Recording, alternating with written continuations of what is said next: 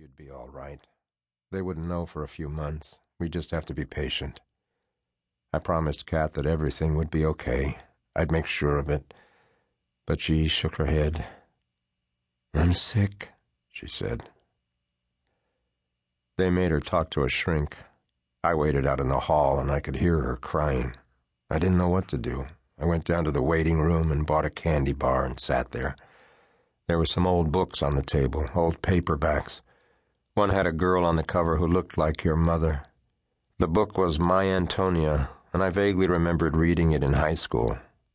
Later I gave it to her, and she snapped it out of my hands and told me to leave her alone. We had this thing between us. She didn't think she was smart enough for me, which of course wasn't true. She was the smartest person I ever knew, the kind of smart you don't get in school. I'd gone to a fancy prep school where my father was a teacher. I'd grown up in a crummy faculty house with people coming and going, writers mostly, nasty, drunken poets who always ended up sleeping on the couch. It was one of those poets who turned me on to dope, among other things. "We're calling her Willa," your mother declared when I walked in that night. She was sitting up in bed, her eyes shining, holding the book in her shaking hand. I could tell she'd liked it, and we named you after its author. We brought you home, and the very next day they sent someone over from Child Services, and it was that same woman who suggested we give you up. She brought 2 cases of formula and some diapers. She looked around our apartment, her eyes grim. Kat served the woman tea in one of her mother's old china teacups. It had little rosebuds on it, and your mother had saved it for a long time, keeping it carefully wrapped in newspaper so it wouldn't get broken, but the woman wouldn't even touch it. She kept on us, trying to persuade us to let you go, to give you a better life, but we put her off. I tried to find work. I could get work here and there. For a little while, things were good between us, and Kat was all right, and I sometimes forgot that her blood was tainted. She would do things, buy peaches, and there they'd be, fat and round on the counter, or she'd make a meal and set the table like we were a real family. I don't know. I couldn't deal with it. It was a time in my life when I didn't know any better. I didn't know who I was. Sometimes I wouldn't come home for a few days, and it would be just her and you, and she'd know when I walked in stinking of dope, the whole thing, the cigarettes, sometimes women, and she'd just hold me because there was nothing else to do.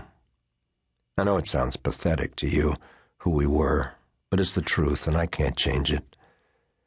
There's a vivid transition when you come in from being high, and the walls have this mustard tint like old tapestry, and your body feels drained, beat up from the inside, and everything feels like déjà vu, like you've made this big circle, and instead of moving on, you're right back where you started. I don't know.